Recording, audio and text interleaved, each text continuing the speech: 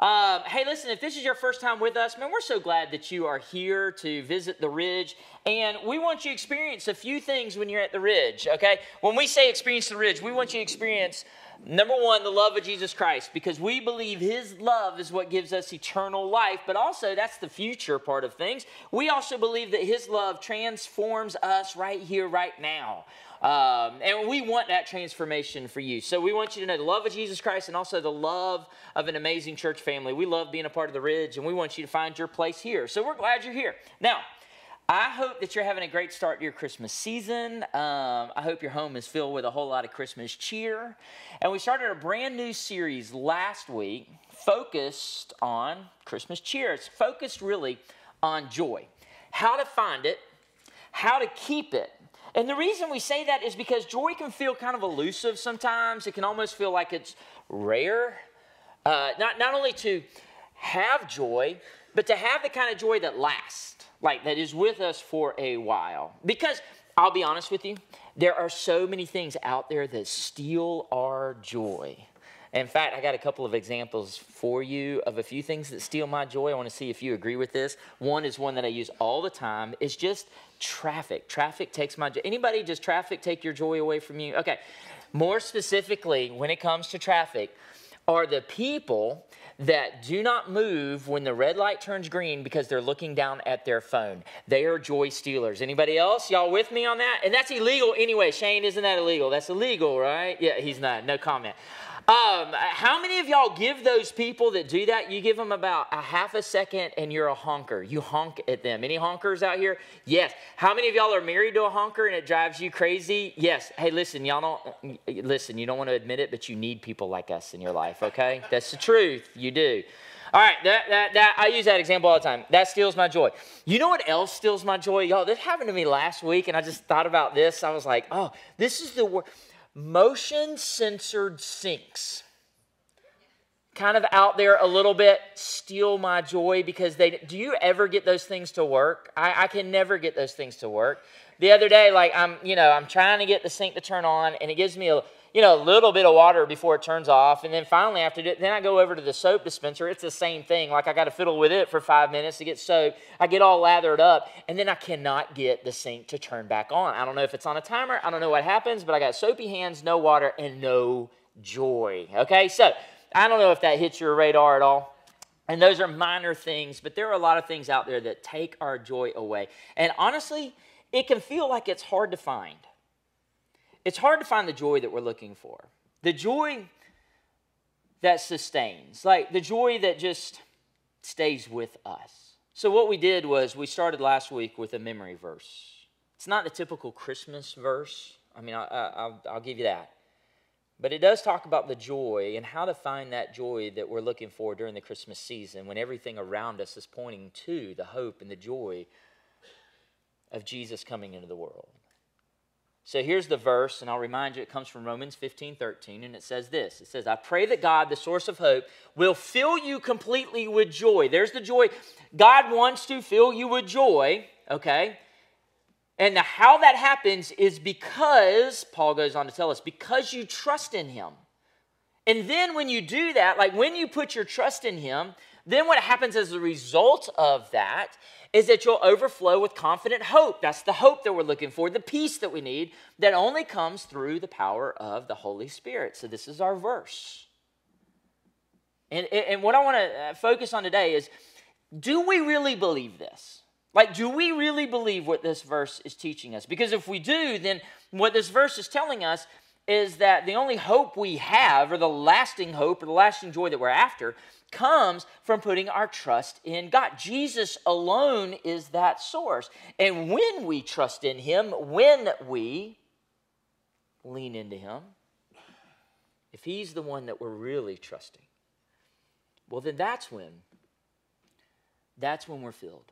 Right? That's when we're filled so much that the scripture says we overflow with the hope, right? And the joy that we're looking for.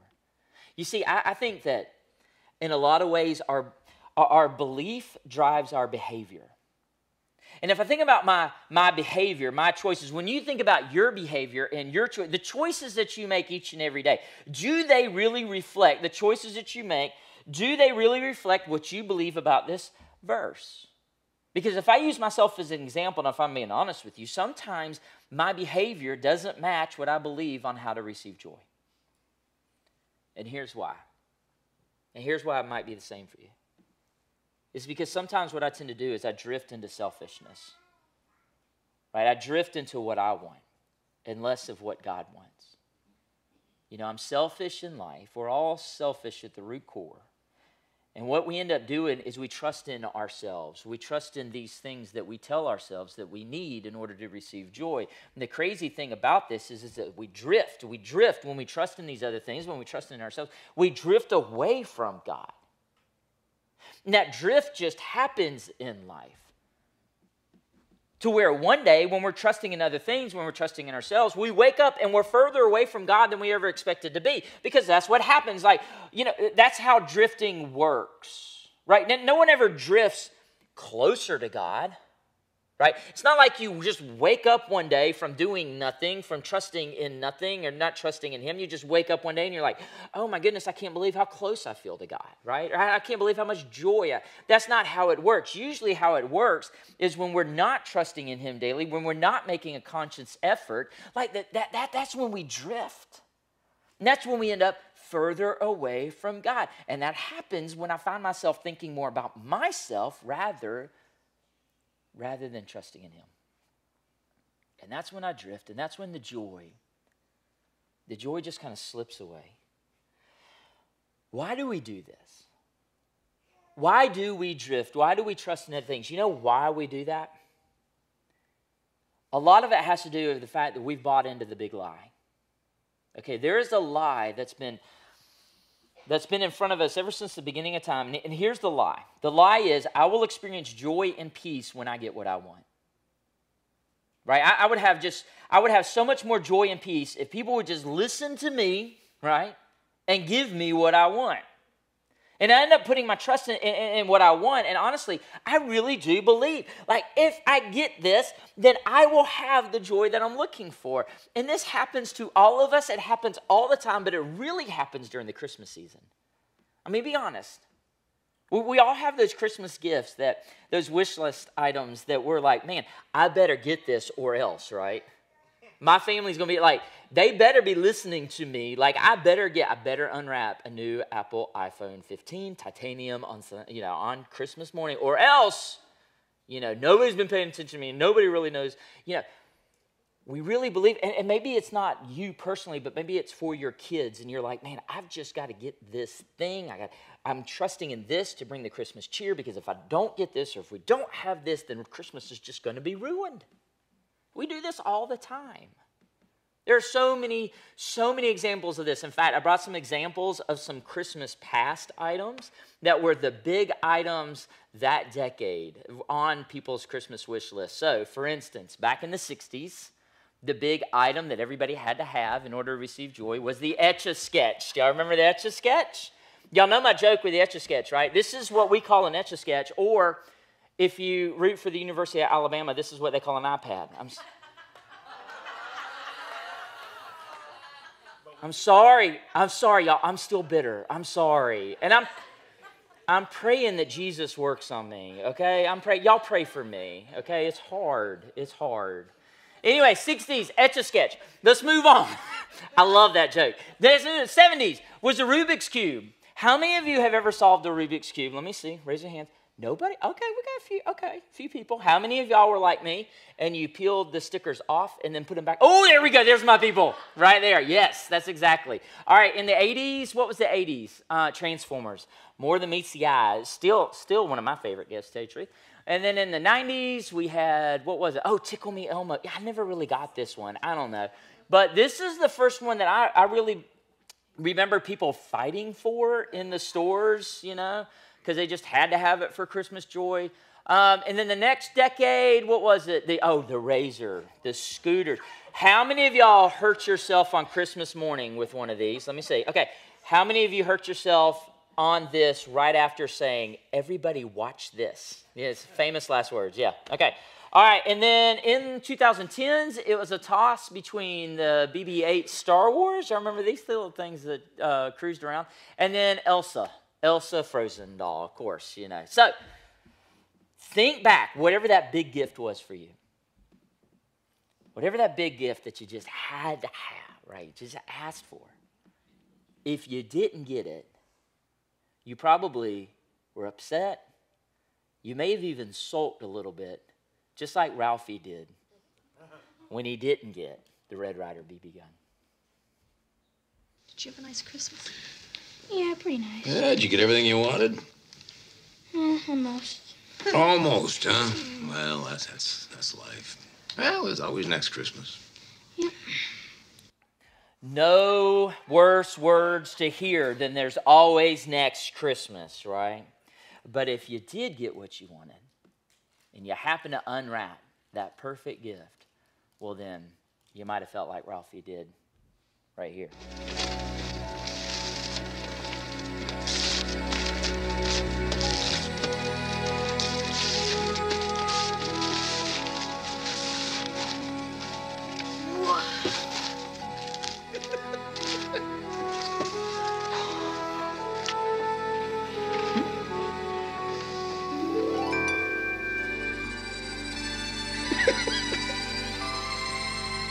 Oh, it was beautiful. I could hardly wait to try it out. I love it, man. I love this movie. Watch it every year. I was like, how can I use the lamp as an example? I couldn't figure out how to get... Give me time. Give me time. I'm working on it. But little Ralphie, man, he had joy, right? And that joy lasted until he shot his eye out, right? I remember the story, right?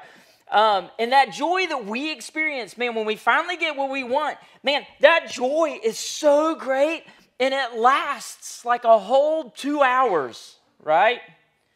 Or maybe into the afternoon before you're done playing with it, or when you get older, maybe it lasts for a couple days when you get what you want. Maybe if you're lucky, it might even last a couple of weeks.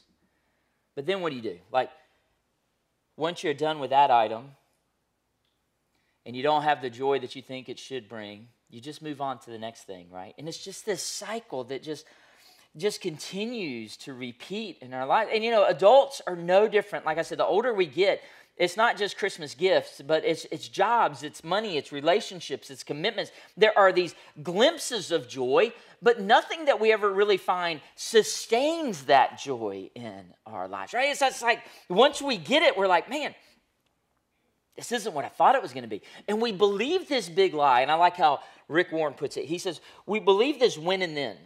This is the big lie, when and then. Right? When I get this, then I'll have Christmas cheer. When I get this, then I'll have everything I ever want. When I get this, then that's going to be the key that I'm looking for that will bring the joy that I need in my life. And we fall for it every time. This lie that has to do with results in life, the result of receiving this, the result of attaining this, the result of accomplishing this, right? But what we see in Scripture is that joy isn't tied to results. Joy is tied to relationships, right? Lasting joy is found in relationships, more specifically in a relationship with Jesus. This lie of believing results in joy has been with us, though, for all time, ever since the beginning of Scripture. And we see this throughout the Bible. In fact, what I want to do is I want to weave a couple of stories together that shows you that this when and then type of thinking was something that the Israelites struggled with in the Old Testament. You see, you remember the story where they were enslaved with Pharaoh, right? They spent hundreds of years slaved in Egypt. And then one day they just kept thinking, well, when we get out of Egypt, then we'll be set. They're focused on the results. And then when they have their freedom and God leads them out, now they're thinking the next thing. What's the next thing that will bring joy? And they start thinking about the promised land. Well, when we get the promised land, then we'll have peace. And when that happens, then their focus shifts to the temple. When we have the temple, then we'll have joy. And then when we defeat our enemies, then and when and then and when and then. And it just keeps going on and on and on again. We see that they put their hope in the results and not necessarily the relationship. not necessarily in the one that could deliver those results that they're looking for. And because of this, what happens throughout Scripture is they keep drifting further and further away from God, from the relationship with the one that loved them, that cared for them, that wanted to provide for them. What they actually did was they acted like everybody else. They had like every other nation in the world. They just kept pursuing and running after all these different things and all these different items and all these different people, all these different things to serve in life. And there's no greater example of this than when the Israelites went to the prophet Samuel. And they asked Samuel to tell God something for them, okay? And something that just probably just hurt the heart of God. Let me share this story with you. Let me set this up. You see, we got to remember that God's the one that rescued the Israelites from captivity, right? The Israelites were God's people. Like, he wanted to have that relationship with them that would be different from the rest of the world. He even told them, he's like, I'm going to make you a nation to all nations. Like, you're going to be that example.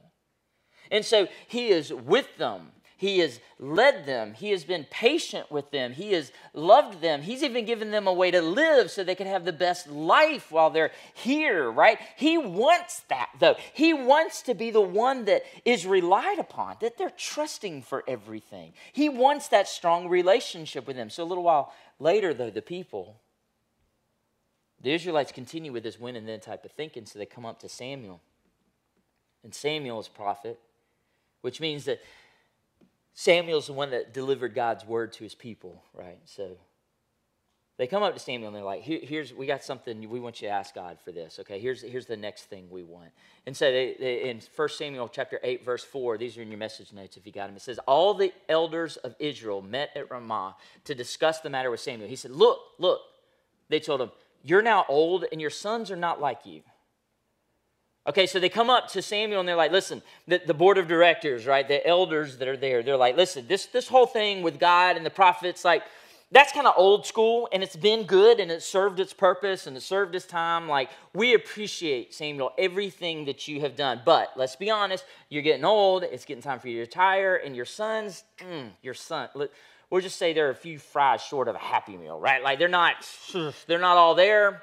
We're not really trusting in them. So here's what we want you to do, okay? We're ready to be like everybody else because we see what everybody else is doing. We see how everybody else trusts their systems. So here's their request. He says, give us a king. We want a king. Like,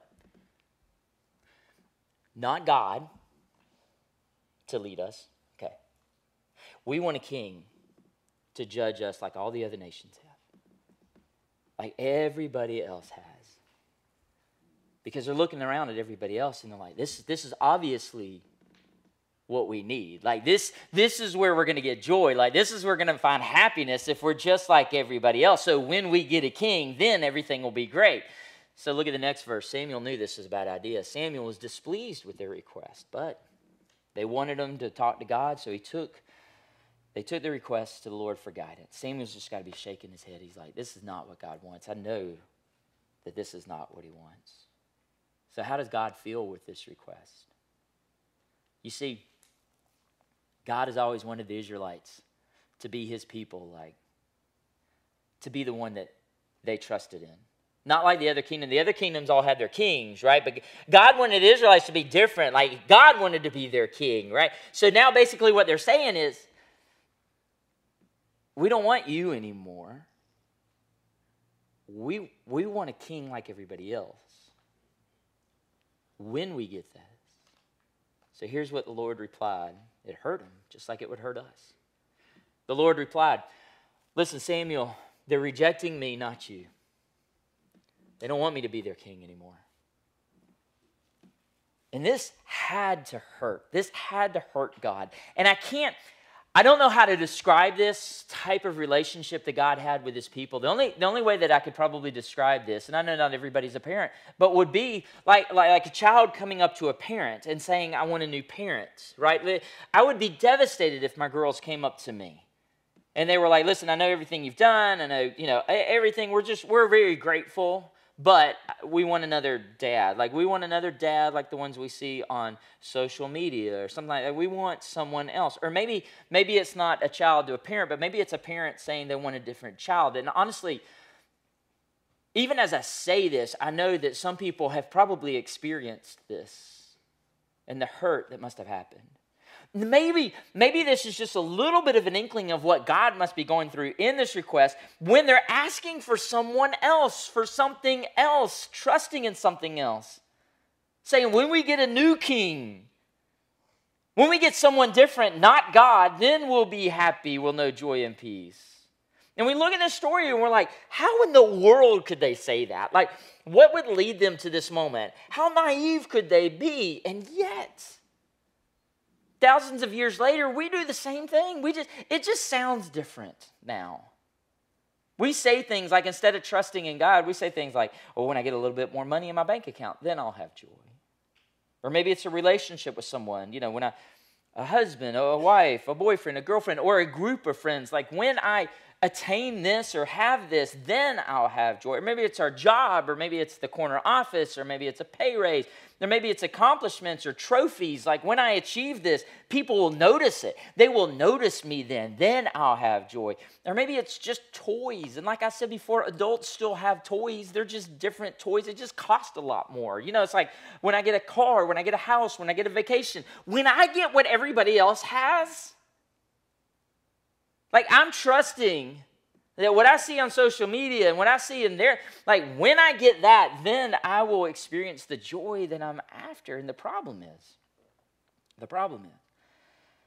that when we put our trust in these things, in a lot of ways, we act just like Israel.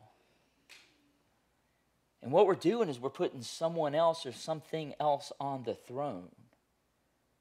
And we think that this king, this new king, this different type of king, that this is what I'm looking for. And when I do that, and when I'm trusting in something else, what I end up doing is I end up serving whatever I make king. And the truth is, you know what? We're all prone to trust things in life. We have this longing in our heart that God placed in there for us to come after him, and yet we use that for other things in life. We go after other things instead of God. We try to put other things in that place of God. I'm the same way. If I can just be honest with you, for me it was achievements. For me it was accomplishments. This was ever since I was in school. Whatever I was involved in, and I don't know, maybe that you can relate to this, but I always had to be the best at it. Like, when I found like I was good at something, I had to be the best. So whether it was in the music department or a tennis team or whatever it is, I had to be the one that was on the stage at the end of the year receiving the MVP or accomplishing something. Like, I had to be that person. And when I had joy. And then that kind of transferred into my ministry. And when I was a youth director, when I was a college minister, like, I needed to have the largest groups, and then I needed to be recognized for that. And then move into, even when we started the Ridge and we started this church, this church has received every award that the South Georgia Conference has to offer. And in my 30s, like, I received the one award each year that's given to a pastor that's usually, something that they wait until the end of someone's career. And then I already got that. And every time, I'm constantly looking to be noticed. I was constantly wanting that affirmation.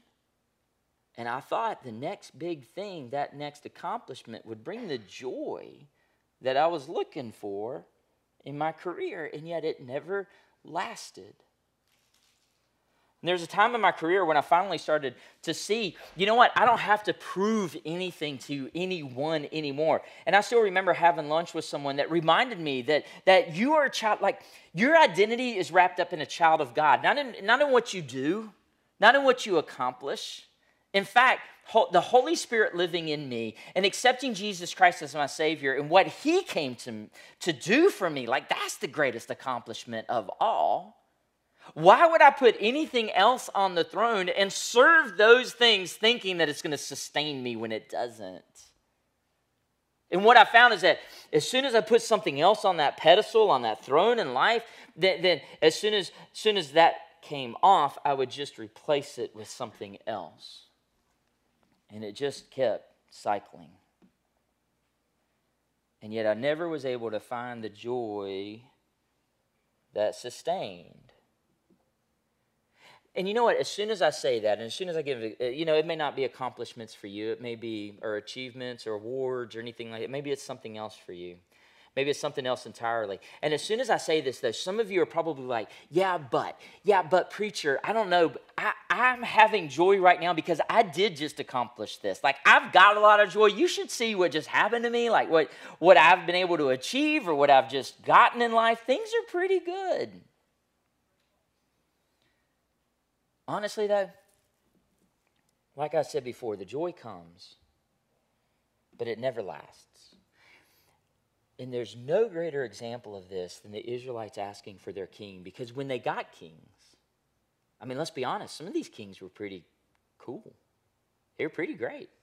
I mean, we got kings that we still talk about, like King David, King Solomon. Like, these were legit people, and there were big moments, but it didn't last.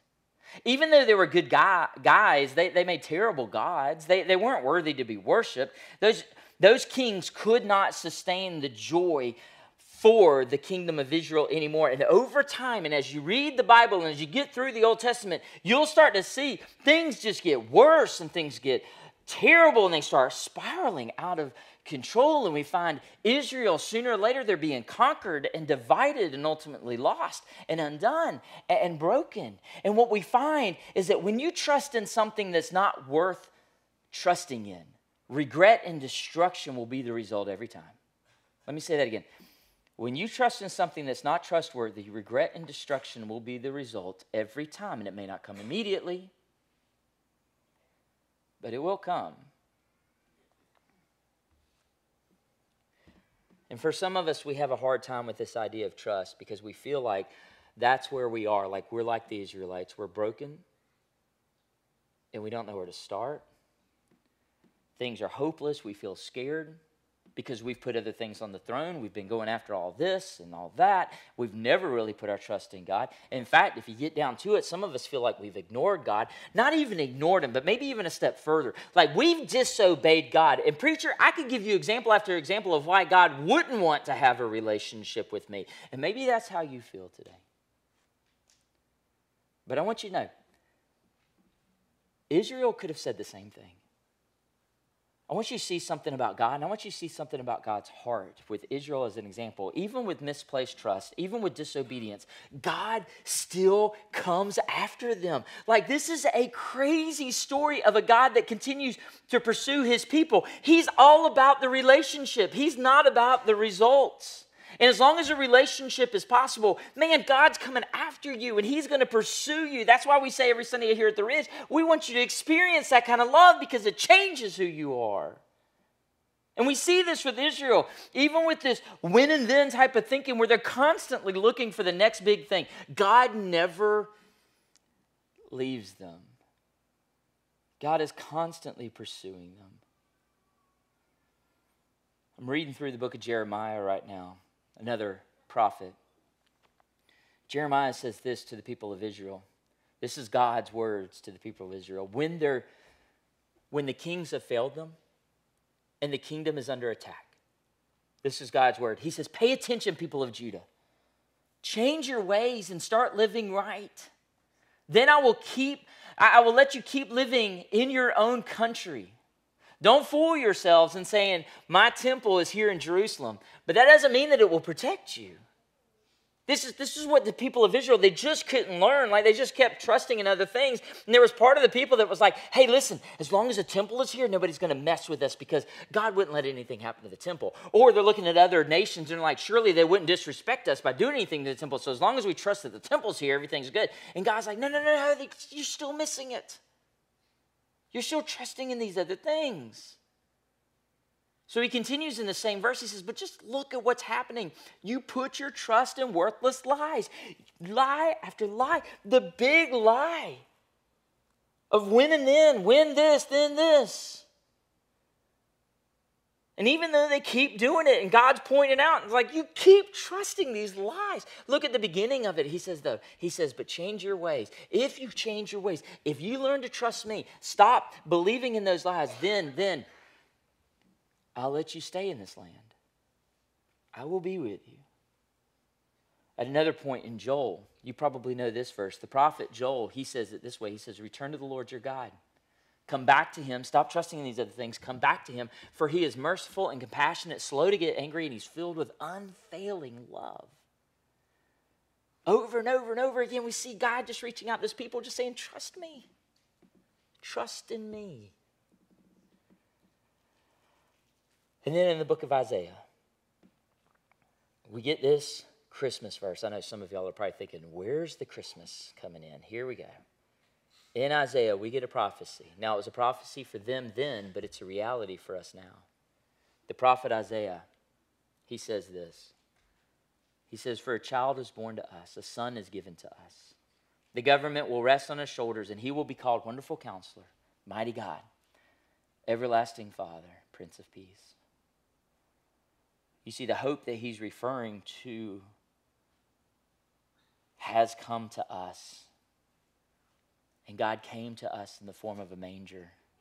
God came and brought Jesus. Jesus came into this world to be a new king that would sit on the throne of a new kingdom. And that's what we celebrate, right? That's what we celebrate this time of year, is because we're called to put our trust in the one that was born in a manger. Really is that Prince of Peace that provides the joy that we're looking for if we would just put our trust in him. Joy doesn't come from the results of what I can get or this Christmas season, or what I can accomplish. Now, it's not in the results. It's in the relationship with the one who came to take away the sins of the world. And it feels like we just need to be reminded of this over and over and over again because of how many times we continue to believe the lies. So as we come to the end of our time together, I just want you to spend a moment reflecting, where have you misplaced your trust? Like, what are we trusting in to bring us joy that's not trustworthy? Where have we believed the lies, when and then type of thinking? Here's another way to put it. What have we made king in our lives? What's sitting on that throne that we really believe in? And if we believe in it, like our behavior, would say, this is what I believe is going to bring joy. Like, what is that? And whatever it might be, whether it's school or career or money or accomplishments, whatever that is, maybe we confess it. And we learn to take that off. It's my prayer that you would take whatever that is off the throne and let Jesus be that king that he came to be. Because when you learn to trust in him, you'll find the joy that you're looking for. Let's pray together. God, it's so good to know, God, that you're not caught up in results. Because if you were, what could we possibly do? How much could we possibly accomplish that would lead us close to you? God, there's nothing that we can do, God. We're so grateful for a passionate, loving God that comes after us, that you really want that relationship with us. So Jesus, help us to not look for the joy that comes in the things of this world, but to understand that it doesn't come from all these other things that we put on the thrones in life, but God, that it comes from you being the King of Kings, sitting on the throne in our lives. So God, whatever that area is in our life, God, maybe it's just making you Lord of all in our life. God, may that be our prayer today. Or maybe there's an area of our life where we're really believing that if I get this, then I'll find joy. God, whatever that is, help us to understand and help us to see the joy that you came to bring us. God, help us to serve you. Let our behavior say that you are the one that we believe in, that we trust in you. We thank you for being that wonderful counselor, mighty God, everlasting Father, and Prince of Peace. It's in Jesus' name we pray all these things. Amen and amen.